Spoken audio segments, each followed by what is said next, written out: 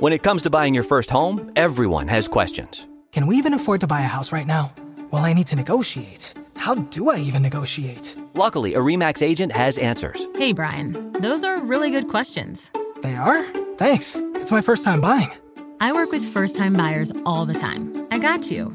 RE/MAX agents have more experience than other real estate agents. Visit RE/MAX.com or download the RE/MAX app to find the right agent. The right agent can lead the way. Each office independently owned and operated.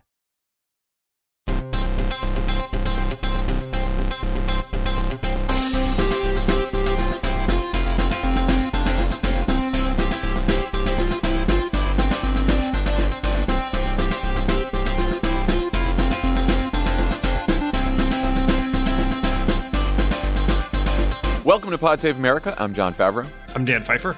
On today's show, the Department of Justice reveals more evidence against Donald Trump. Republicans try to run from their extreme abortion positions. Joe Biden caps off a big few weeks with a primetime speech. And former New Orleans mayor turned White House infrastructure czar Mitch Landrieu stops by to talk about how the president's infrastructure law is being felt in cities all across the country. Then, Dan and I brace ourselves for another round of Take Appreciator. I'm so ready for this. Me too. But first, midterms are coming up, so we're drinking a ton of coffee. I don't know why I need the midterms for that. I'm drinking coffee all the time anyway. But with Crooked Coffee, your daily cup can fuel both you and your democracy. See how we did that, Dan? See how we did that? You did something there, that's for sure. Yeah, it's something. Love it, wrote it. A portion of the proceeds from every order of Crooked Coffee go to register her to register and activate millions of women across the country to vote. We got a dark roast and a medium roast. It's delicious, hot or cold. In fact, we just launched the Cold Brewer, which is a fun and easy way to make great cold brew at home. And it sold out in 2 weeks because you guys are loving it. You're loving the cold brew. It's sold out. Can't get it. But you can sign up to be the first to know when it's restocked at crooked.com/coffee. And while you're there, you can grab a bag of coffee or two, sign up for a monthly subscription to save 25% off your coffee delivery every month. Also, check out this week's America Dissected, where Abdul speaks with Atlantic staff writer Amanda Mull about which sunscreens are truly protecting your skin and why Americans have fewer good, safe sunscreen solutions compared to people in other countries. I did not know that. You can learn more about this and listen to new episodes of America Dissected each Tuesday, wherever you get your podcasts. All right, let's get to the news. Dan, you've talked about how Donald Trump's legal strategy has been to flood the zone with shit, and now Donald Trump is drowning in it. The 2024 GOP frontrunner thought he could delay the Mar-a-Lago investigation by finding a Trump judge who would grant an independent review of the classified secrets he stole from the government. But his request triggered an incredibly damning 36-page response from the Department of Justice that laid out even more evidence of criminality. He's such an idiot. All right, so Trump apparently had 3 classified documents in his desk and more than 100 in his residence, some at the most highly classified levels, and that was twice as many documents as Trump's lawyers turned over when they swore an oath that he didn't have any more. The government also has evidence that documents were likely concealed and removed from the Mar-a-Lago storage room after the Justice Department had subpoenaed them, and wrote in the filing that, quote, efforts were likely taken to obstruct the government's investigation. Even Fox and Friends' own Walter Cronkite has some questions about this. Let's listen. Well, ultimately, it comes down to why did he have all that secret stuff at Mar-a-Lago? You know, I know his team has said that they declassified it, but that's news to the agencies that those documents belong to. And Governor, he had apparently 3 classified documents in his desk. And then the stuff, as Brian detailed on the floor, it shows 5 yellow folders marked top secret and another one that says secret SCI, which means sensitive compartmentalized information.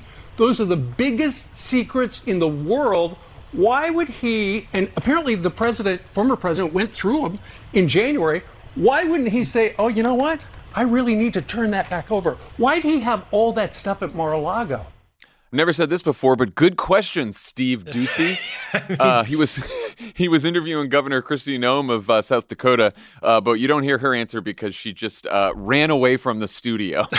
I mean, if you actually watch the video of it, she is trying hard not to laugh. Like, it's so uncomfortable. She has this like weird shit-eating grin on her face because she knows this is a ridiculous question to which she can only give a ridiculous answer. But that is part of her job as a Republican governor, is to give ridiculous answers to ridiculous questions about Donald Trump. That's the gig. That is the gig. So what did you think of all this? What were your reactions to the DOJ's latest court filing? Donald Trump and his lawyers are just walking through a field looking for rakes to step on. This entire special master thing is stupid and fake. It could potentially delay the investigation or charges, but ultimately it has nothing to do with the underlying, already proven multiple times charge that he took classified documents and then hid them from the government. Like, it has not only proven at this point, Dan, admitted. He's out there truthing up a storm about how he had the documents. Yeah, it is like, this was so unnecessary. And it's like, he doesn't have real attorneys. His real attorneys are not trying to win a legal case. They are trying to take press releases, truths, and put them into legal motions. And then you have real skilled lawyers on the other side making a case. And this was such an unforced error from Trump's team because Trump was having, I would say, a modicum of success in the public arena, just spreading disinformation, flooding the zone with shit, as we would say, about all the various reasons that what he did was not illegal or it was a raid or all these other things. And then by filing this unnecessary, not particularly important special master motion, what happened was it gave the government an opportunity to lay out in explicit detail exactly what Trump did wrong. And it makes it very clear that he is, as you said, very vividly, I think, drowning in shit right now. Yeah, it's a he flooded the zone with shit, and he is the flood victim at this point. It is. We learned a couple things from it's so funny. Every time Trump tries to make one of these moves, we just learn more damning evidence from DOJ. And in this filing, they wrote, the former president's counsel explicitly prohibited government personnel from opening or looking inside any of the boxes that remained in the storage room, giving no opportunity for the government to confirm that no documents with classification markings remained. So there goes his whole argument.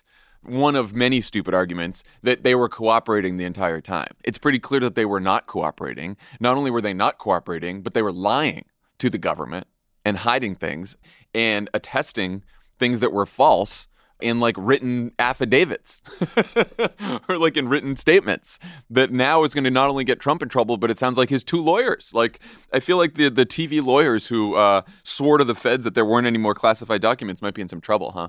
I am shocked that the former OAN anchor who was on television spreading dangerous and malicious conspiracy theories turned out to be the same person who had lied to the FBI on behalf of Donald Trump. You know, it's just like, I am shocked because usually you would trust the integrity of these OAN anchors to stand by the truth because that's why they got into journalism to begin with, is the truth. I mean, this does what I think this is another question that appears to be answered by this filing is, I think you and I have speculated, Melissa and I speculated a little bit last week, is did these attorneys lie to the FBI or did Donald Trump lie to his attorneys? And it appears from what the FBI is saying that they believe, based not just on what they found, but also what they may have seen on the surveillance tapes or from other witnesses, is that the attorneys seem to have known that Donald Trump was not turning over all of the documents, which it was a major tell that they were like, don't look in this box. Hey, I'm looking for classified documents. The president owes us classified documents. Can you please give us the classified documents? Yeah, look anywhere you want except right there in the box marked. Do not look. Do not look under my bed. Secret stuff in here. Yes. I see Trump's still truthing that this is all fine because he's saying he declassified the secret documents that he lied about hiding in his basement. He's still going with this. You think that's any more likely to work now?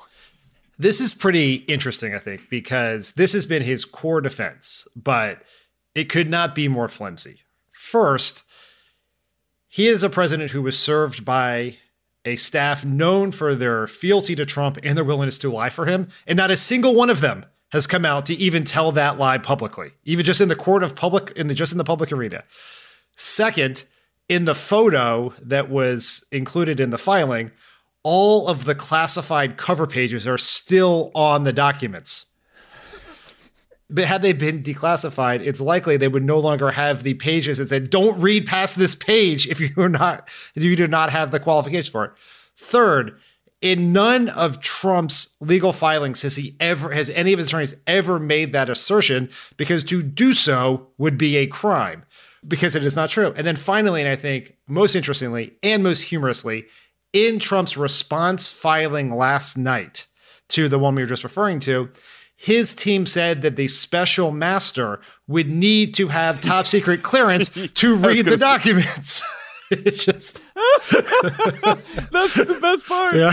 It is the best part. Not only in the response to the filing did they not say the declassification defense, which you of course would if you believed it to be true, but you wouldn't want to if you're a lawyer putting it in a legal document because you could face consequences as a lawyer.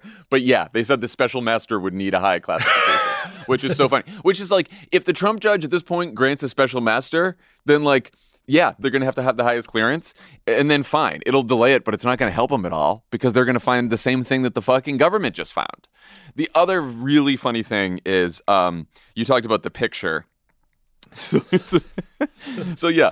the picture of all the classified documents, the highly classified documents, and the Department of Justice has the picture and has them all laying out on a floor. And Trump truthed a response that he really thought that he got them on this one, but he also he talked about this in an interview that he did earlier this morning. Let's take a listen.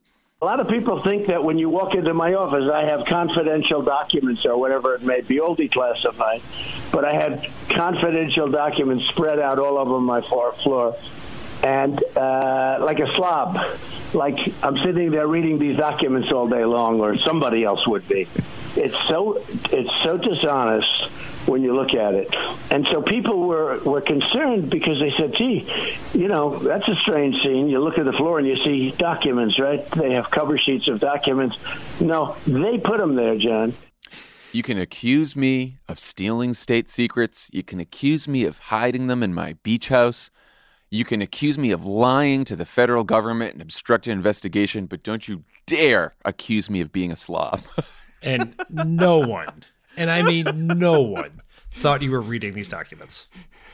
Not a person thought that. There's no one has even ever asserted in all of this that one of the reasons why he wanted them was because he was so interested in the substance. He was had such an attachment to the information, he couldn't be separate from his books.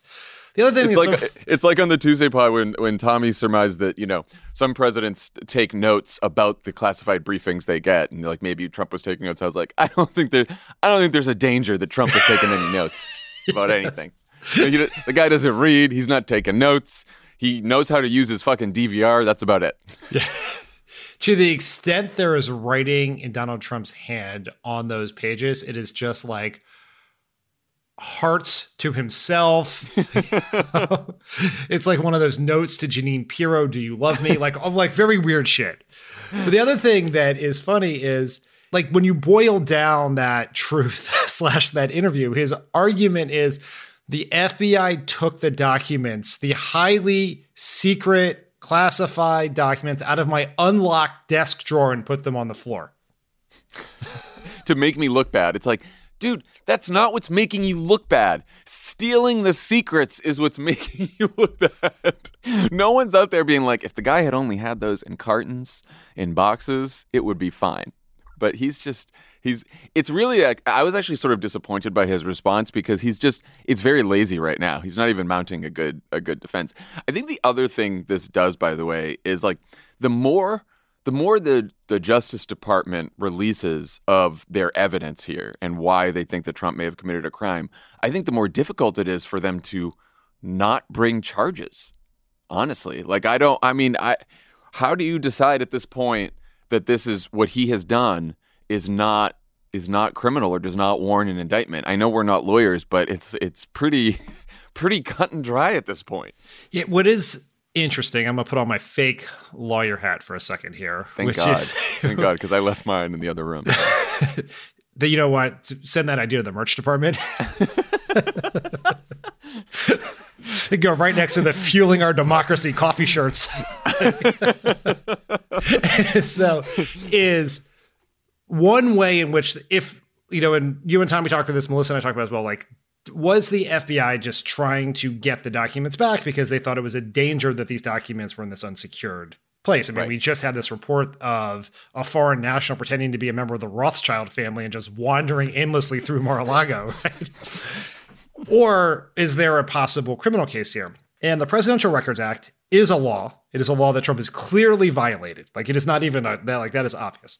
Presidential Records Act, for reasons I can't really explain, does not have an enforcement mechanism in it. Right. So I think it's like the Hatch Act. You just get a stern letter from an unnamed government bureaucrat. I don't know. But the DOJ has never in a single filing cited the Presidential Records Act as a reason that they needed the search warrant. They wanted to get the documents. As the basis of the investigation, it has always been the Espionage Act. This is a law that does have criminal penalties. And this is what I think a lot of the Trump people, a lot of other people are just missing.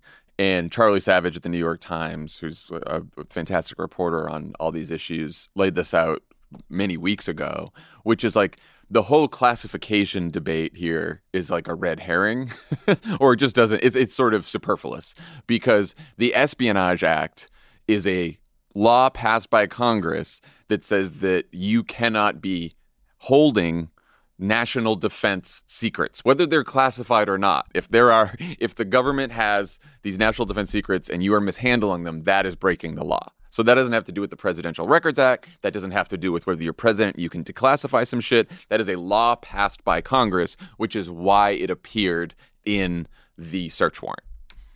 Also, there's an obstruction charge there. And I don't know how they get around not bringing the obstruction charge when they keep saying in all these filings, yeah, we have evidence that there was obstruction. Unless it's just like the lawyers just get charged with obstruction and Trump gets off. I don't know. It's wild. I know we're doing Take Appreciators in a bit, but I just wanted to check back in and take your temperature on David Brooks's take from a few weeks ago that we talked about titled, Did the FBI Just Reelect Donald Trump? How are we feeling about that one still? We still feeling pretty good about our original take on that take? Well, I have a question for you to help us get to the answer to this. Sure. Do federal penitentiaries have a student government-like system? Like, could Trump run for president of the B block? Like, is that possible? He can run for president from jail. He can run for president of the United States from jail. I looked this up months ago. It was terrifying. That is such a funny sentence. Some legal nerd, a couple legal nerds wrote about this somewhere because we talked about this. It was like a year ago, maybe at this point. And yeah, he can even probably run for president from jail. I would actually like to talk to a legal expert about that. Like, I think luckily we have three of them on a Crooked podcast. It's like a huge missed opportunity. Very popular podcast. Since I co-hosted this podcast with one of them last week, is I think in some state, like in New Hampshire, you might have to file for president in person. Yeah. Oh, that's interesting. Yeah. I don't know whether you can designate a proxy, but yeah, all kinds of legal questions. Right? Melissa, Kate, Leah, we would love to hear your take on this sometime soon. We're just going to talk to you through this podcast. Okay, so yeah, I don't think that Brooks's take was. I don't think it was right on the money there. I don't think this is helping Trump in any way. Are you seeing any signs that this investigation is causing Republican politicians to rethink their undying loyalty to a twice impeached one-term president who's the target of multiple criminal investigations?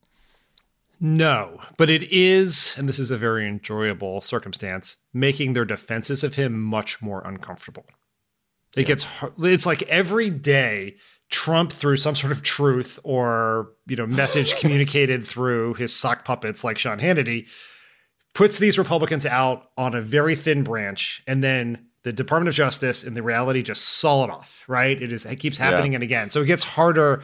And I think they're going to try to, I imagine that other than like the most fatuous MAGA fabulists, this would be most are going to try to avoid talking about this as much as humanly possible. Yeah. You don't think they're going to be hitting the campaign trail with this as a message? Yeah, it doesn't seem like the idea that the quote unquote raid is going to be the rallying cry for the MAGA base. I don't think that's going to be what people are going to take to the voters this fall. In fact, not only is Donald Trump a big problem for the Republican Party right now, their extreme position on abortion isn't sitting so well with voters either. So Republican politicians are doing what they do best, which is lying about it. At least 9 Republican candidates have removed or watered down references to Donald Trump or abortion from their campaign sites. So we're already seeing them. They're walking a little away from Donald Trump. They're not touting their embrace of Donald Trump on their campaign sites. And also they're trying to remove some of their extreme positions on abortion. Blake Masters, who called abortion demonic, removed language that he's 100% pro-life and supports a federal fetal personhood law. And he has walked back his call for a national abortion ban. Dr. Oz, the TV doctor who apparently doesn't know how TV works, has tried to waffle on abortion, but leaked audio from a campaign event in May has complicated that strategy. Let's listen. I do believe life starts at conception, and I've said that multiple times. The heart starts beating at around 9 weeks. So I was concerned that if legislators picked a time frame that's not medically accurate, it would invalidate the law. But also, if life starts at conception, why do you care what age the heart starts beating at? It's it's still murder if you were to terminate a child, whether their heart's beating or not. Abortion is murder under any circumstances. That's what Dr. Oz thinks. Even though he is now trying to waffle on that position. So, do you think this strategy could work? And how can Democrats make sure it doesn't? Well, it definitely can work. It absolutely can. I mean, if we think back to 2018, you think of those Orwellian videos of Republican candidates staring into the camera and saying that they always opposed efforts to take away protections for people with pre-existing conditions. Some of those people lost, but a lot of them won. And it absolutely can work. We know that disinformation works. We know we live in a world where 70% of Republicans believe that the election was stolen. And the way we can fight back against it is we have to keep the pressure on. Like, ultimately, politics is a battle for attention. It's a battle for garnering attention, but it's also a battle for focusing attention. And right now, the public's mind is focused on abortion. Republican extremism embodied by the Supreme Court taking away constitutional right, and then the Republicans pushing these extreme positions. That could fade to the background over the course of the next 80-some days or whatever we have left, unless we keep the heat on. So I've been very, I think, pleasantly surprised at how intense Democratic messaging and advertising efforts have been on abortion. I looked at some of those ads with Melissa Murray for an episode of Campaign Experts React this week. They're spending a ton of money on. It's the number one issue in all Democratic advertising, but we have to keep that up, because if abortion fades to the background, the ability to flood the zone with shit, real theme of this episode, could be more successful than it is right now. Yeah, and I do think the way to make sure that strategy works is, like, Blake Masters scrubbing his website, like, hey man, you know how the internet works? I mean, look, to see if he's not really familiar with Silicon Valley or internet, doesn't really know anyone who might be bankrolling his campaign, who's Mark Zuckerberg's mentor. So it's understandable that Blake Masters wouldn't know. It's like, I think it's pretty easy for voters to understand, especially if you put a lot of money behind ads, that, like, here was the website when he was running in the primary, and here's the website now. And he scrubbed it and it changed, and he's trying to run away from his position. And here's a recording of him calling abortion demonic. And here's the recording of Dr. Oz calling abortion murder. Like, I think some of them can try to run away from it, but the people who have said things in the past where you can see the writing on their websites in past versions, if you put enough money behind those ads and you put that in front of voters, that's going to be really hard to walk away from. And then they're not just extremists, they're lying extremists, which is, the truth. Yeah, I think one part of this that's important, and it's like a minor nuance to the messaging, is focus more on the extremism than the lying or the hypocrisy. Because people expect politicians to be liars anyway. Yes, exactly. And just like, that's it. It doesn't like, ooh, he tried to trick us. Well, like, no shit, he tried to trick us. He's kind of a disgusting human being. But the point is, what was he trying to trick us about? Yeah. It's sort of like our tendency to go after hypocrisy arguments. Like, yes. Oh, you're saying this about us, but you said this. That doesn't work. You voted against the Inflation Reduction Act and you went to a ribbon cutting? Out of Congress. We all we love tried that on Twitter. That did We're not, all that fans of did that on not Twitter. work. But guess because voters think that politicians of all parties are all sort of cynical, lying assholes is the problem. But they don't like extremists, that's for sure. All right, so one person who's been having a pretty good couple weeks is President Joe Biden. We haven't been able to say that in a while. Fucking love it. His approval ratings have climbed from the high 30s to the low to mid 40s. So, whatever. We'll take it. Swing state Democrats are starting to campaign with him again. Like to see that. And tonight, Thursday night, he will be delivering a primetime speech in Philadelphia that the White House says will focus on the continued battle for the soul of the nation. So this is the latest in a string of speeches and remarks from Biden over the last few weeks, including a fundraiser where he called Trumpism semi-fascism, which caused some pearl clutching among various supporters of the guy who just demanded that he be reinstated as president. So most of our listeners will probably hear this episode after Biden's speech, but talk about what you think the White House hopes to get out of this and what their thinking is on this soul of the nation message, which of course was Biden's message in his presidential campaign and appears to be the message they want to have in the midterms as well. I think there's been a lot of obsession in the run-up to this speech about the term soul of the nation. What is he going to talk about?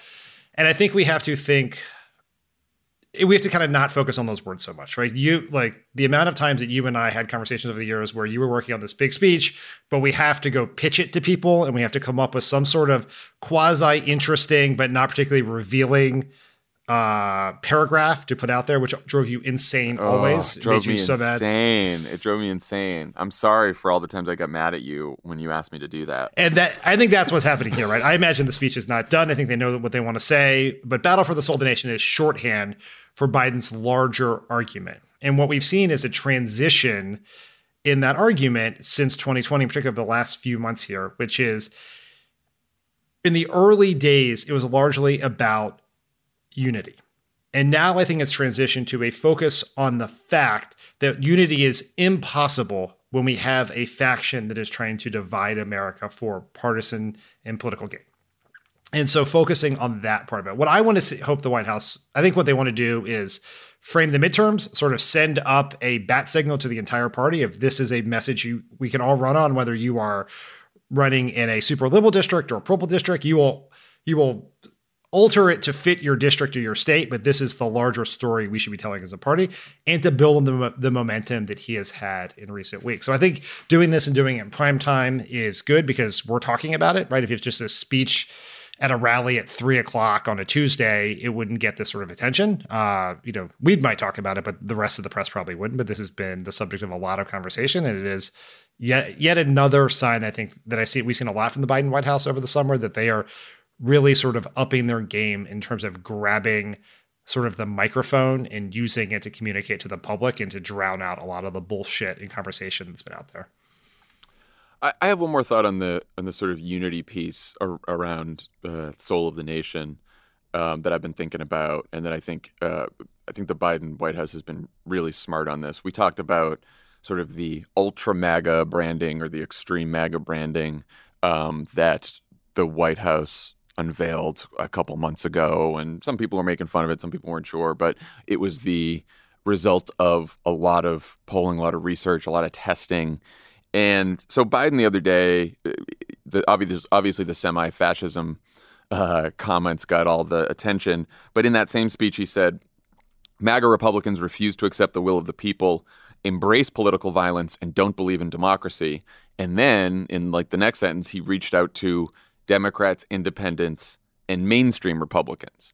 So, we get a piece in the New York Times today, of course, the preview piece of this speech by Michael Shear that starts, President Biden likes to say there is nothing America cannot do if the country is united and its rival parties are willing to work together. But with just 2 months until the midterm elections, Mr. Biden is purposely spending less time hailing the virtues of compromise and more time calling out dangers to democracy, using some of the sharpest and most combative language of his presidency.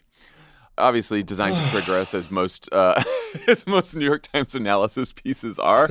But I would argue that there is no conflict between Joe Biden calling out the extremism of MAGA Republicans and Joe Biden also saying, I want to bring Democrats, independents, and mainstream Republicans together in this country. And I actually think that is the smart and right message. I think, again, you hear Joe Biden calling out to Republicans on Twitter and saying, come vote for us, and trying to appeal to Republicans and normal Republicans. And on Twitter, everyone gets annoyed about that, right? Why is he trying to reach out to Republicans? But I think trying to cleave extreme MAGA Republicans from mainstream Republican voters who we know have been leaving the party over the last several elections. People who maybe voted for Mitt Romney and then decided to vote for Hillary Clinton, or then people who voted for Trump the first time and then voted for Joe Biden in 2020. Like, we know there is a group of people out there, mostly college-educated voters in a lot of suburban places, who are like, I might have been part of the Republican Party once, but they have become too extreme and I'm done with them. And I think it's smart for Joe Biden to try to reach out to those voters while also making it very clear that MAGA Republicans, supporters of Donald Trump, and especially Republican politicians that are supportive of Donald Trump, which is like 95% of Republican politicians in this country, are a threat to democracy. Don't believe in holding up election results, right? I don't. They're going to try to, the press. Oh, and gotcha, Joe Biden. The press and Republicans are going to try to do this gotcha shit and going to try to say, he's talking about unity, but he's attacking Republicans in this language. And similarly, I think there's some liberals who are going to be like, why is Joe Biden reaching out to Republicans? But I think this is the right strategy if you want to create a pro-democracy coalition in this country that can beat Donald Trump and MAGA Republicans. If you want to heal the soul of the nation, you have to cut out the cancer. And this Republican Party is a dangerous, rapidly metastasizing cancer on the body politic. And I think you have to separate Republican politicians and the extreme MAGA supporters that show up at the rallies and that have, embraced violence from other people who sometimes vote Republican and sometimes don't, and are thinking about leaving the party or have left the party or haven't voted Republican in a while. You just have to do that because it's not just because it's the right thing to do, because it's fucking math. Like, we cannot win without those voters. In 2020, it was the biggest turnout in history on both sides, and we still only won by 40,000 votes. So we actually need all of those voters just as much as we need our base voters as well. I mean, there has always been a right-wing extremist faction in this country. The John Birchers, the right-wing militias of the 90s, they've always been there. And at times they've gained enough power that the Republican establishment has felt the need to accommodate them in some ways. The Tea Party is an example of the precursor to the MAGA movement. What is different now is that because we are in this very dangerous moment where the structural biases of the Electoral College and the Senate give that right-wing extremist minority a massively disproportionate share of the power. And then when you amplify that with a right-wing media apparatus like Fox News and a social media platform like Facebook, which communicates that message, that right-wing message at hyperspeed, at scale, the right-wing faction is now not just a faction to be accommodated. It is the establishment of the Republican Party. That is the leadership. They're the ones in charge. And what is interesting and notable about this moment, I think, is what Biden has tried to do, and I think he's going to try to do tonight, is recognize that while this minority is growing in power, it is not growing in numbers. Yeah. We actually are living in a world where that extremist minority is shrinking as a percentage of the population. There is a pro-democracy, pro-truth, anti-MAGA majority in this country. And the way to defeat fascism or semi-fascism is to appeal to the majority who disagree with that. And that's going to include Republicans, it's going to include independents, and it's going to really focus on people who don't engage in our political process. And I do think one key to this who are, by the way, targets for either side. Yes. The people who don't engage in political process. They are the MAGA movement is reaching out to them too. So they are up for grabs. They may actually, in some cases, profile as people who could end up being Republicans geographically and demographically. And we have to be very aware of that. But I think one thing that's important here is to explain to the public the real world specific dangers of this extremist minority. And this is where the Supreme Court's decision in Dobbs, the banning of books, the promises to ban marriage, to outlaw marriage equality, to stop people from getting access to IVF or contraception, all those things, is that this is where the war on freedom matters, because it's not a war on a political system that has never worked for large portions of this country. It is a war on people's lives. And this is what the danger is. And whenever these moments have failed, whether it's the Tea Party or the Reagan Revolution in the 90s, it is when the real world consequences to the majority of the opinions of this minority become manifestly clear. And I would add to that too, and the embrace of political violence, right? Which I think, when a lot of people look at January 6th, we've talked a lot about like the fake electors and the plot to overturn the election, which was fucking horrible. But like most Americans look at that and they're like, yeah, there's a right wing in this country that has now embraced political violence, and I don't like that. That's a real problem. Okay, when we come back, I will talk to former mayor of New Orleans, Mitch Landrieu, about implementing Joe Biden's infrastructure plan.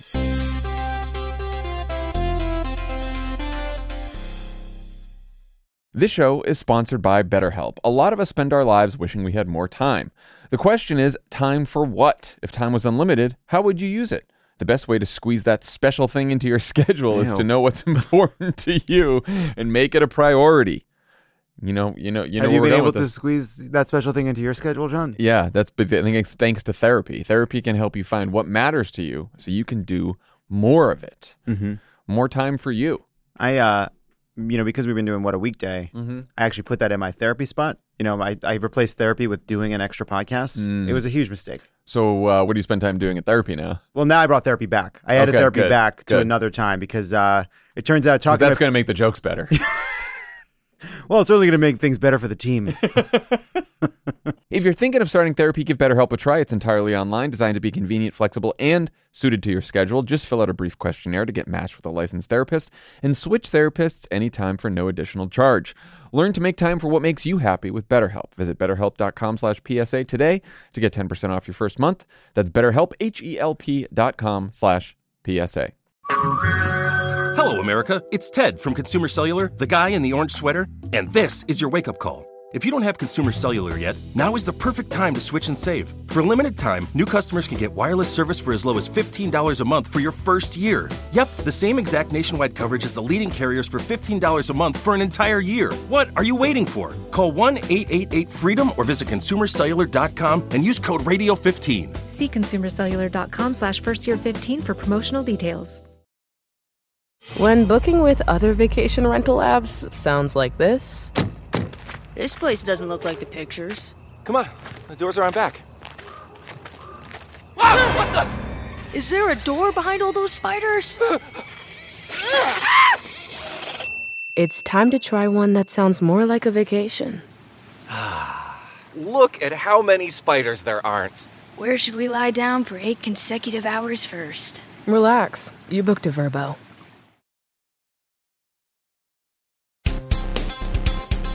Joining us now, the former mayor of New Orleans, currently a special advisor to President Biden, who's in charge of implementing the infrastructure law. Mitch Landrieu, welcome back to the pod. Oh, it's great to be here. I miss you guys. I know. Last time we saw you, I think, was in New Orleans, which is at the Orpheum Theater. It was a throwdown. Yeah, much more fun location than this interview. I told I said, don't mention the Saints, and they mentioned them in the whole audience. It was Lovett, and he was almost. I told Lovett, I said, don't do it. Don't do it. He said, you don't know what you're talking about. I said, okay, well, just go ahead then. He was also he was almost mobbed on the spot. That was almost the end of Lovett. He started dogging out the Saints, and he almost didn't make it out of his city. I know, and none of us were defending him. We almost just left him to the mouth. I love it. All right, so the money from the infrastructure law is starting to flow now. It's really starting to flow now. There are over 5,300 projects getting underway all over the country. What do you want people to know about these projects, especially people whose eyes might glaze over the second they hear the word infrastructure? Well, you don't use that word. It's about fixing. Everybody knows potholes are a pain in the butt. Yep. Everybody knows that traffic really stinks. Everybody knows what it's like to not be able to pick their kids up or to get to work on time or to get to wherever you're going. So when we're thinking about rebuilding the roads and bridges and airports and ports and the waterways, when we're talking about making sure everybody has access to high-speed internet, we're talking about clean air, safe water, which is a major problem that we're having right now in Jackson, Mississippi, just to make the case that I know that we'll talk about in a minute, or to build a whole new clean energy economy, which essentially means that we're really rushing into a new way of traveling and the things that we do, people can kind of see it in their real lives. It's a little bit hard because it's a long-term piece, but when this stuff starts coming out of the ground and you start seeing it, you go like, oh man, that's crazy. I mean, things are changing pretty fast and for the better. Yeah, I wanted to talk about that because a few weeks ago I did a focus group of black voters in Atlanta for another podcast I'm working on. And when I asked which issues are most important to them, a lot of people voluntarily brought up as one of the top issues, the roads are all broken, too many potholes, no good public transportation around here. And then they said, we heard Joe Biden was gonna do something to fix this, but nothing seems fixed, and they felt let down. Obviously, like how do you wrap your arms around the communication challenge of talking about projects that will, in some cases, take years to complete? Yeah, that's a real challenge. There's no way to get around that. These are long-term projects. I mean, it's not like with American Rescue Plan funds or the Recovery Act, where you're just putting money in people's pocketbook that they see the next day. You're actually building something, and it takes a while to build something. As a consequence, it takes a while to see the consequences of it. So impatience is an expected proposition on this particular thing. However, when it finally starts coming out of the ground and you go, man, okay, that's what they were talking about, you'll know that. I think it's really kind of an unrealistic expectation that 9 months after the bill was passed that a bridge was going to be built. Right. But we live in a political world, right? And so when Putin is invading the Ukraine and we're having all this other stuff going on, people are thinking about that. And they're not necessarily thinking about the road that's getting fixed. But you will begin to see, if you haven't already, with 5,300 projects coming out of the ground, the real consequence. On top of that, let me give you just an example of real life stuff.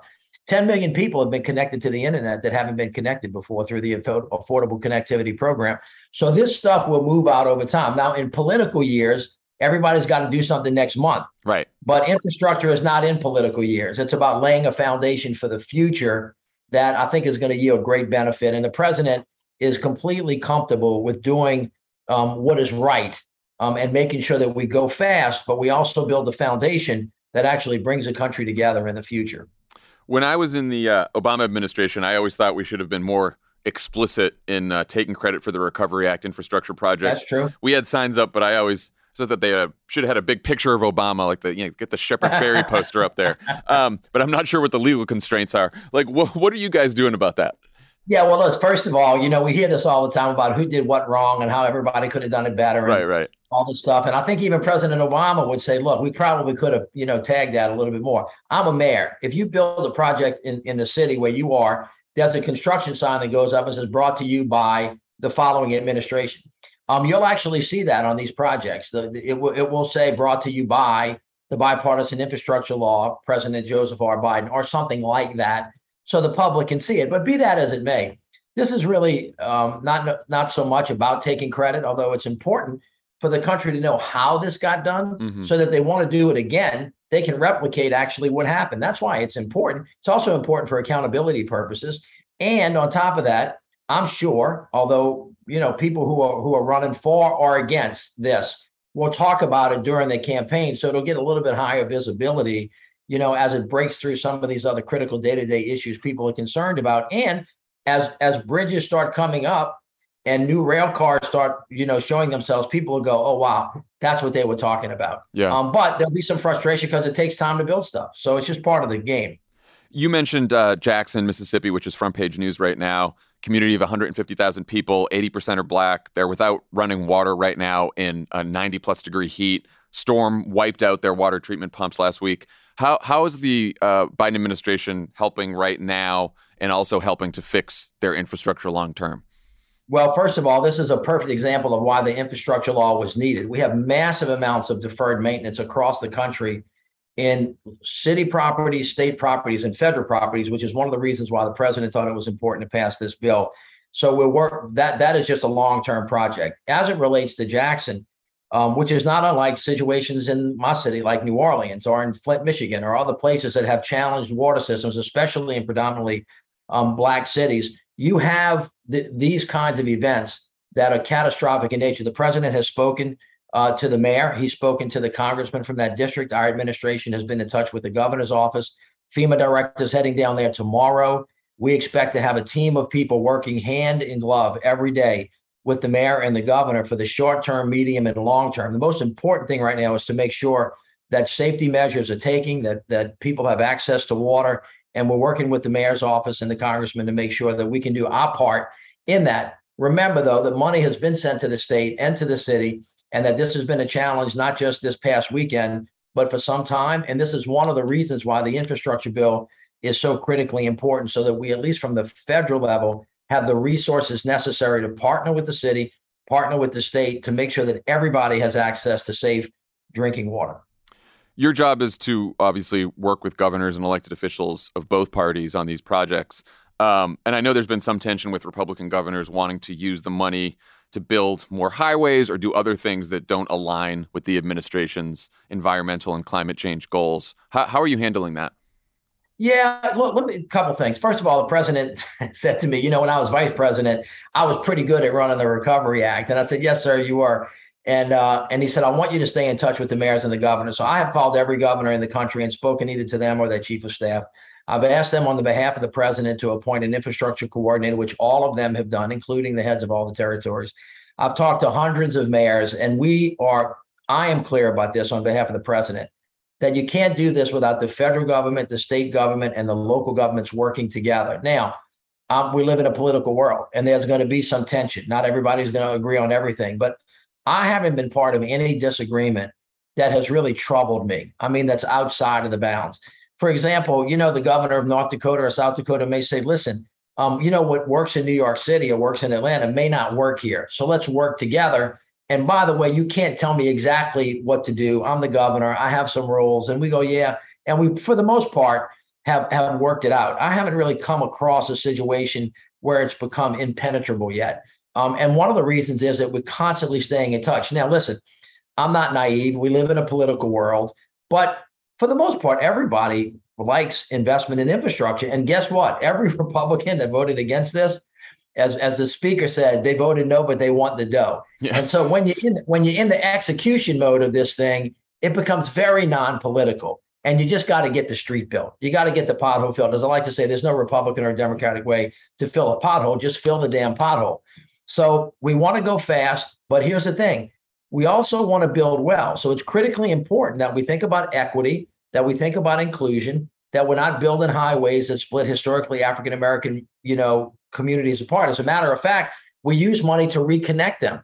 That when we're thinking about water, that we actually don't just go to certain parts of the country, go to everywhere. I was in Lowndes County, Alabama the other day, and it may, surprise people in this country that not every American citizen has indoor plumbing, that there's actually raw sewage that are running out of millions of homes. Catherine Flowers, who's been leading this effort in Lowndes County, along with congressmen and women, have been talking about this. So there's investments to make sure that people just have access to clean water, the investment in lead pipes in African-American communities to clean out lead pipes so that kids are not drinking dirty water. There's billions of dollars to replace those as well. And there's a lot of money on the environmental cleanup side of cleaning up brownfield sites, cleaning up orphan wells, cleaning up abandoned mine lands, cleaning up Superfund sites, and then investing in the restoration of Great Lakes all across the country. It's a massive investment in improving the lives of Americans. And then finally, just on this clean energy economy piece, they're going to blow the roof off right now. And you see the private sector starting to respond in a really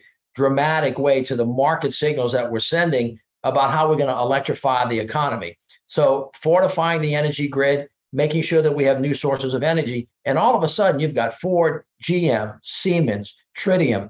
Today, there's an announcement, another $2 billion announcement of bringing manufacturing back to the United States of America, producing high-paying union jobs and rebuilding communities across the country. So we're well on our way.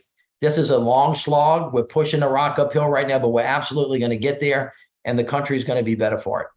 You're working with these Republican governors. This was a bipartisan bill. As you said, infrastructure is an issue where both parties can come together. Everyone likes roads and bridges in their state and district. President has also given a speech tonight that's going to echo a lot of what he said the last few weeks, which is that the ultra MAGA Republicans are a threat to our democracy. What do you think about that? Well, I think first of all, I don't want to get ahead of the president's speech tonight, but I've heard him speak on this many times. And what I believe he's going to try to communicate to the country is that America is a very unique and exceptional place. And we're the only place that has lasted this long based on a simple idea that you all come to the table of democracy as equals.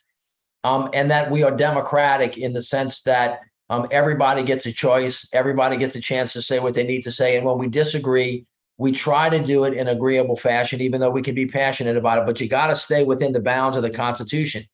And historically, there have been a small number of Americans that have fallen outside of those bounds.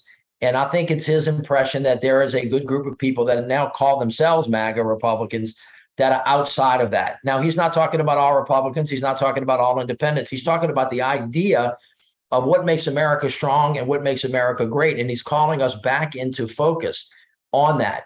And so it's critically important that he reminds the nation of why we're here, what we're supposed to be doing, and who we are. And this can be a lot of disagreement within those bounds, but there can't be any disagreement about the peaceful transition of power. There can't be any disagreement about whether insurrection is a good thing or a bad thing. There can't be any disagreement about whether or not you ought to threaten violence against the FBI or against the police. That's outside of the bounds. And I think that one of the discussions that we have to have in this country is how we bring it back in. We can be passionate. Look, I'm from a big family. I got 8 brothers and sisters. We don't all think alike. We have a lot of really tough discussions at the kitchen table, but you know what? At the end of it, we're still family. And we figure out a way to live together in a peaceful way. And I think the president wants to speak to that issue tonight and call us back into the center of what it means to really be the great country that we all profess that we want to be. I mean, you've spoken about this yourself. You gave one of my favorite speeches about your decision to remove 4 Confederate monuments when you were mayor of New Orleans. Racism and right-wing extremism have only gotten worse since then. Like, looking around the political landscape today, how do you think we heal some of these wounds, get back to that table together, and really keep a multiracial democracy alive? Yeah, well, I think that's one of the things the president wants to speak to. This doesn't mean that we shouldn't have arguments. It shouldn't mean that we shouldn't be passionate, but it does mean that we have to recommit ourselves to the notion that we all belong here and that we all have a voice. But we also have to set parameters and say that we're not in favor of violence. We're not in favor of autocracy. We're not in favor of the kinds of things that, unfortunately, we have started to see. Now, it's my personal opinion. I'm not speaking on behalf of the president here, but on my 30 years of experience growing up in the South, this is stuff that's been around a long time down here. It just got into a megaphone that's been bigger, and other folks have said, well, look, let's start saying it out loud. So if you go listen to the remnants of George Wallace or Bull Connor, or other folks, this rhetoric, even David Duke, this rhetoric is very, very, very familiar. That's coming from a very small section of the country, which is really kind of starting to push themselves into what some folks used to think was mainstream stuff. And I think that you got to say, look, that's just out of bounds. And that's not who we are. I think Liz Cheney, I can't think of a thing that I agree with her on, quite frankly, except that she believes, as do I, that there are some guardrails in democracy that once we get out of, we just can't have a country again. And so I think there are plenty of people that are much more conservative than me, much more conservative than the president, that would fall well within that boundary. But what we can't lose is a very simple idea that we come to the table of democracy as equals, that we have peaceful transitions of power, that people ought to have access to the polls, that we ought to be self-determining as a country, and that, quite frankly, when we don't do that, we miss an incredible opportunity to do what the president says is big things, which is why I'm really excited about infrastructure, because I think it's the proof point. First of all, we're physically building bridges, but we're also, spiritually, in a way, finding a way to use infrastructure to connect people by demonstrating that if you put down your ideology, you can actually literally build a big thing, like connecting everybody to the internet. And just think about this for a minute. If you got a little kid sitting on the stoop in the lower ninth ward, or you got a little kid sitting on the porch in the hollows of Kentucky, in Dogpatch, Kentucky, or you got somebody sitting up in a tribal community in Alaska, and they're little kids, and they don't have access to the internet, they're stuck. But if they have access to the internet and they have access to knowledge, which is the great leveler, you may be looking at the kid that's actually going to take us to Mars. You may be looking at the next doctor that's going to find the next great cure. To think it unleashes a huge amount of potential. And if people have an easy way to get to and from, that's even better. And if public transportation is available in a clean energy way, all of a sudden the United States of America is looking at everybody else in the world in their rearview mirror. And we're not beholden to anybody, and we're standing on our own 2 feet, and we're producing jobs that make sense. Now, if we can get past the very, very difficult issue of race, and we can get past this issue of white nationalism, extremism, there's really nothing that holds America back. We got to figure out how to do that, and we can do that within the parameters of the constitutional framework that we've all experienced in a long period of time, which is at risk right now, which is why the president says we're at a moment of crisis. It's an existential threat, and we have to make a choice in this country. It really isn't about Republican versus Democrat. It's about freedom versus autocracy, and freedom will always win. Mitch Landrieu, thank you so much for coming on Pod Save America, and good luck fixing all those potholes. All right, my brother. Build a damn pothole. Thanks. Take care. Bye-bye. See you later. Bye-bye.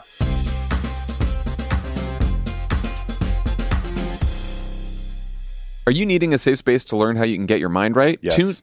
Well, Tommy, you should tune into Amani State of Mind, a weekly podcast hosted by psychiatrist and TV personality Dr. Amani Walker and co-host comedian Meg Scoop Thomas, two smart and successful women and mothers sharing their personal and professional experiences to help normalize conversations about mental health. This isn't your average mental health show. Each week, they break down what's happening in news, pop culture, and their very own experiences managing mental health. Together, you'll laugh, keep it real, and create a safe space where everyone can get help with their issues. Nothing's off the table. Dr. Amani Walker and Meg Scoop Thomas discuss everything from relationships with yourself, your spouse, your parents, to the realities of postpartum depression and anxiety. Don't forget to take a deep breath, find your calm, and get into Amani State of Mind with new episodes dropping every Friday wherever you get your podcasts.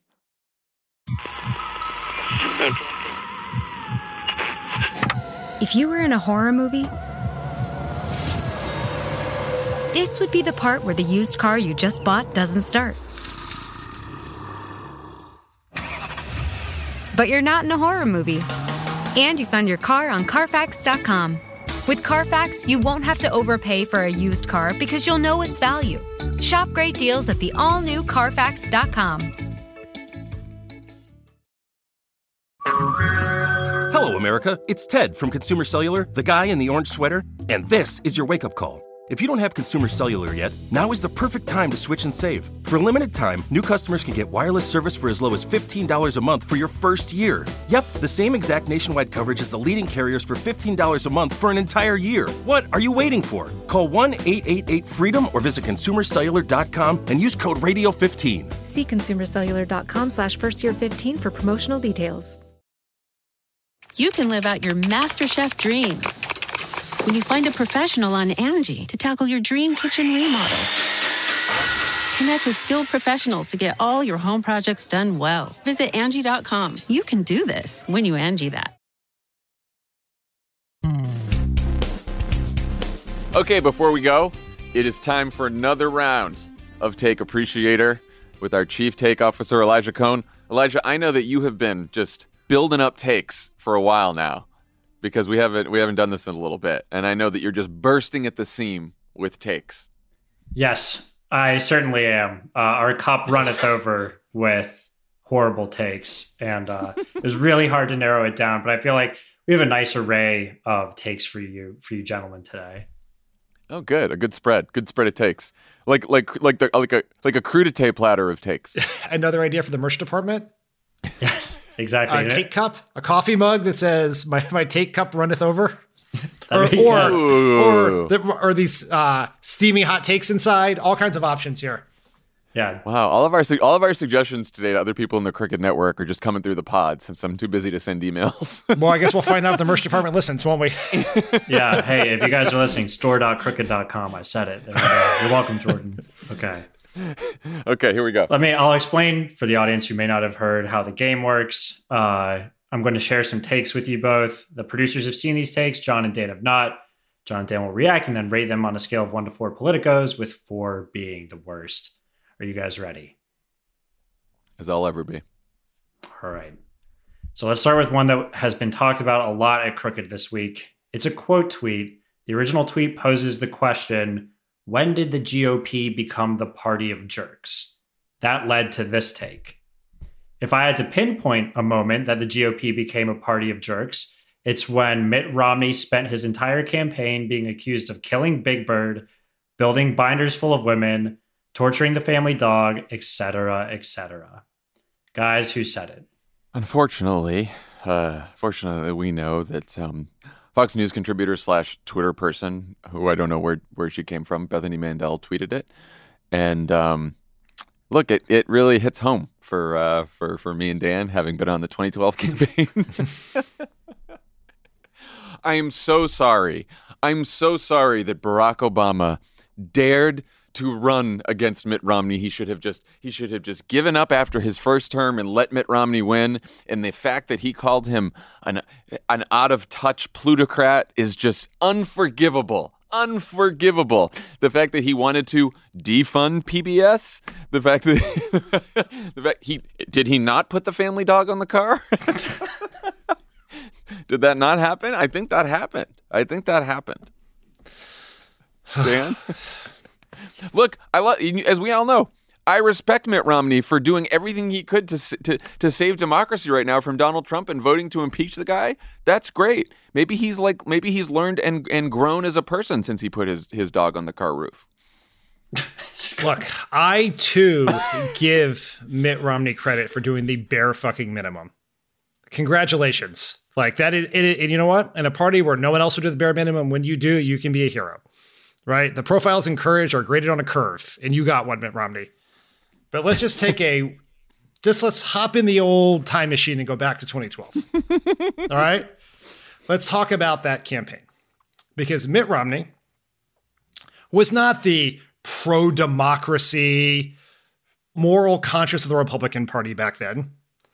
He is someone who basically got on his proverbial knees to beg Donald Trump for his endorsement. Begged him. Went to Trump Tower to seek that endorsement, and when he got it, he celebrated. He viewed it as a way to win. When Rick Perry, the recent Dancing with the Stars contestant, then Republican governor, got in the race and seemed as a real threat to Mitt Romney's attempt to beat a bunch of yahoos like Michelle Bachmann, what did he do? He went far to the right on immigration and ran an immigration platform as right-wing as Donald Trump's. His solution to immigration was self-deportation. He wanted to cut Social Security and Medicare. He had campaign surrogates who made incredibly racist comments about Barack Obama. Newt Gingrich calling Barack Obama the food stamp president, which is about as subtle as fuck, I don't know what. So let's not pretend that he was running. He went all in on the Benghazi conspiracy? Yes, on the night after, that within like 12 hours of Americans dying in Benghazi, he held a press conference to try to use it as political ammunition to save his failing campaign. In that first debate where he did oh so fucking well, he lied his ass off the entire time. And Barack Obama's failure was that he did not respond to those lies aggressively enough. He was actually blown away that a human being who claimed to be such an honest, straightforward Boy Scout would just lie to the nation that much. So let's not pretend that anything was out of bounds. Barack Obama's beating Mitt Romney did not pave the way for Trumpism. The sort of campaign Mitt Romney ran made it easier for Donald Trump to have the nomination 4 years later. So I'm sorry. Stop blaming Barack Obama for Donald Trump. It's your fault, Republicans. You did this. Yep. 500 fucking politicos.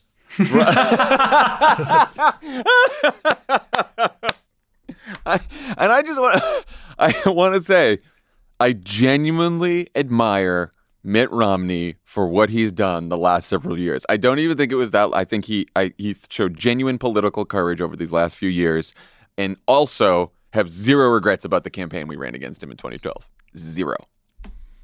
A million politicos. Same with Dan. All the politicos. How dare we attack him for wanting to cut taxes for the rich by raising them on the middle class, which was his plan.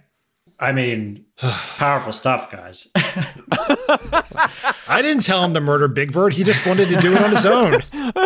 Like, this isn't the point, but also just a little cherry on top of this take is that she said if I had to pinpoint a moment and then list like 5 moments. That's just a little extra syntax thing that drives me crazy about that take. As if we needed anything else.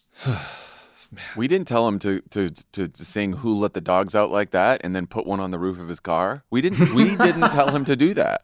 I will say after that, and I want to thank Elijah for giving me this opportunity, I feel exhausted but unburdened. Good. This is going to go viral. Elijah's now doing his he's not only take appreciator here, he's also Elijah social video master, and he's thinking about how to clip this and send this into the internet. Yeah, look for this clip on Twitter with Bethany Mandel quote tweeted. Okay. Well, Dan, let's see. I'm glad you're feeling better, but I'm going to pull you back down with this next one. So this is one that I actually have been bursting at the seams at. I've been sitting on it for a while. I'm glad I haven't exposed it in a public channel on Slack. It's a week or two old. It's from the Wall Street Journal. It's a piece titled "But Her Emails, a Defense of Whataboutism." So, oh my God. This piece is obviously about the FBI raid on Mar-a-Lago. Here's a quote from it. "Hillary Clinton's treatment of the emails and server were wrong even if they didn't constitute a crime. Mr. Trump's removal of possibly classified information might be wrong too, until Mr. Garland fully and specifically answers the hard questions about what appears to be unequal application of rules and practices. What about her emails will be a pertinent question." Guys, the author really puts us over the top. Who wrote it? This is in the Wall Street Journal? Yes. It's a contributor. I don't believe this person is a regular. Jim Comey? It's not Jim Comey. Because I was going to say Kim Strassel, but that doesn't... It sounded very Matt Lewis-esque to me until you said the Wall Street Journal. Is it Eli Lake? It's not. Would you like a hint? Yeah. Larry David hates this person. Oh, the Dersh. Yes, it is Alan Dershowitz. Oh, yet another clam bake that the Dersh was disinvited to. Just walking around Martha's Vineyard with the scarlet letter on him. Yeah.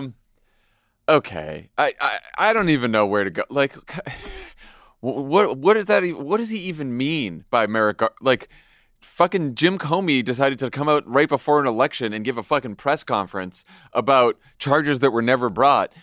Everything that Merrick Garland said so far about Donald Trump has been a result of Donald Trump's own fucking idiocy. If Donald Trump had just shut the fuck up, we probably wouldn't know about any of this right now. 1.3 Politicos. Wow. Yeah. Dersh is he's losing his fastball there. I don't know if we ever had one. Okay.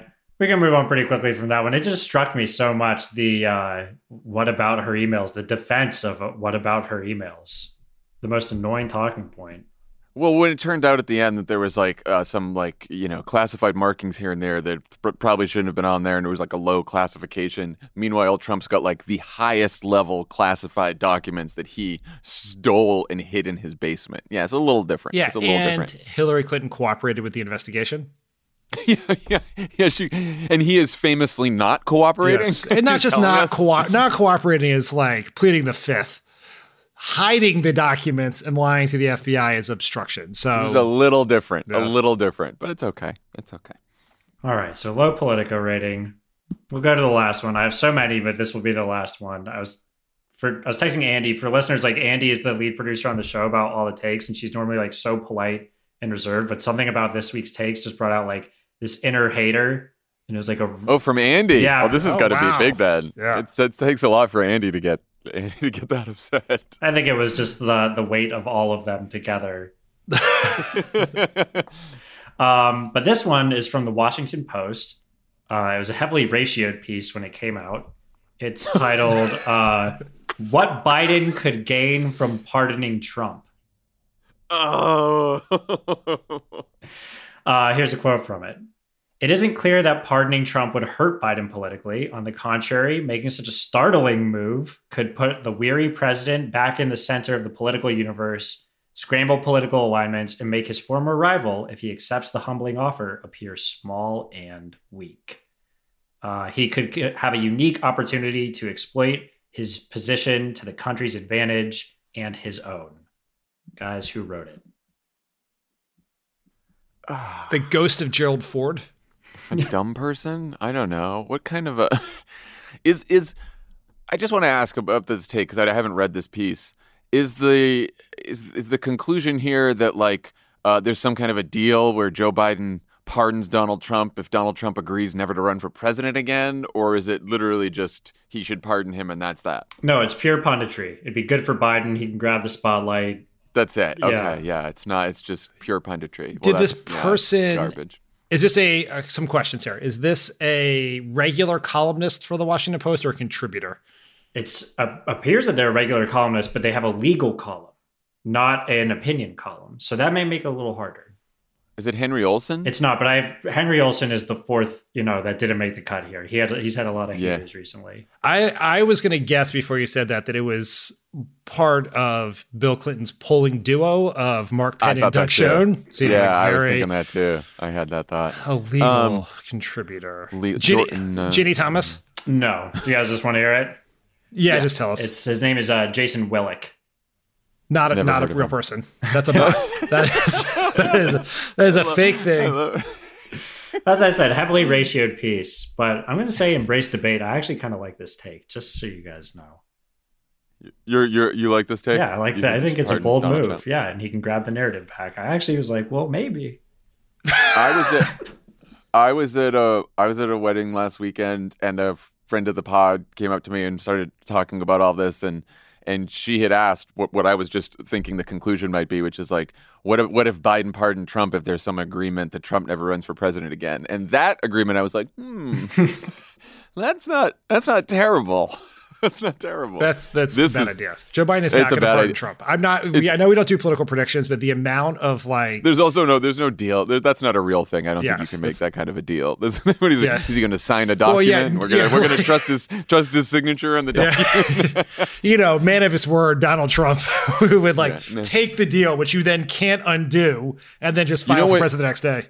You know what that deal would have been? If fucking Republicans voted to impeach him after the insurrection. That's what it would have been. Then he wouldn't have been able to fucking run for president again if we had finally just convicted him. That was the whole purpose of the second impeachment. They didn't do that, so here we are. Now he gets indicted. That's a dumb take. That gets one from me. 2.8. Okay, I like that we're only the point system now. We used to do halves. Now we're into 0.8, 0.3. We work with a person in the Obama White House who told me once that they always made their predictions based on, they were an economist, based on like very specific percentages because they were an economist. If the more specific the prediction, the more people thought it was very serious. So like, that's like a 30% chance is like kind of dismissed, but like 33.8% chance people seem like, oh, you must have done a math problem to get there. Was it Jason Furman? No. Yeah, it's been a bad day for the point system. I mean, the first one went to like millions or hundreds of politicos, and now there was a big range. Well, I think I have two thoughts on this, and then we got to wrap up. One is I think we need to expand the number of politicos available because I feel like classic Democrat embracing inflation. Well, I think we've run into what I call the Glenn Kessler problem, which is when you only have a scale of 1 to 4, the big lie is treated the same as Joe Biden misstating the number of people who got vaccinated on a Thursday, right? So it's like 4 Pinocchios is the greatest lie ever told and sort of an egregious misstatement. So we might need, I didn't feel like the 4 playbooks was sufficient to give Bethany Mandel the credit. We need to be able to have some distinction there. So just that's one thing to think about for the future. And I also feel like there's been a lot of really horrible takes, but that are just, they're pretty dumb. I feel like the person wasn't trying that hard. I feel like the person doesn't really know how to play take appreciator, doesn't understand that what they're supposed to do is to be as trollish as possible and trigger us in a way that Bethany Mandel clearly achieved. I think I'm interested in some more of those takes. Maybe they're not there because maybe those people, maybe the trolls just aren't on their game lately, but I'd like to hear some of those. And the other idea I want to just throw out there, because we're doing a lot of internal planning on this external platform today. Why not, right? Is tweet us your own ideas for the Crooked staff. So I listened to the Ringer's Fantasy Football podcast. They do this great game called Two Jargons and a Lie, where they do 2 very specific football jargons and they make one completely up, and then the other two hosts have to pick it. So there's a world in which it's two real takes and a fake take, right? Dan, that we just came up with the game. Well, we don't literally even need stole. Meetings. We did a meeting at the end of a pod. Yeah, I just control F, control. What is it? Control F, control V. Is that what you speechwriters do? Control C. No. It's find and replace, right? I basically just took an idea and just took football out and put politics in. And we're like, look what we came up with. Look, as every great media company does. Yes. All right, we're going to call it for today. That's our Take Appreciator. Thank you, Elijah, as always, for giving us your worst takes. Thank you to Mitch Landrieu for joining the pod. Everyone have a great weekend, and we'll talk to you next week. Bye, everyone.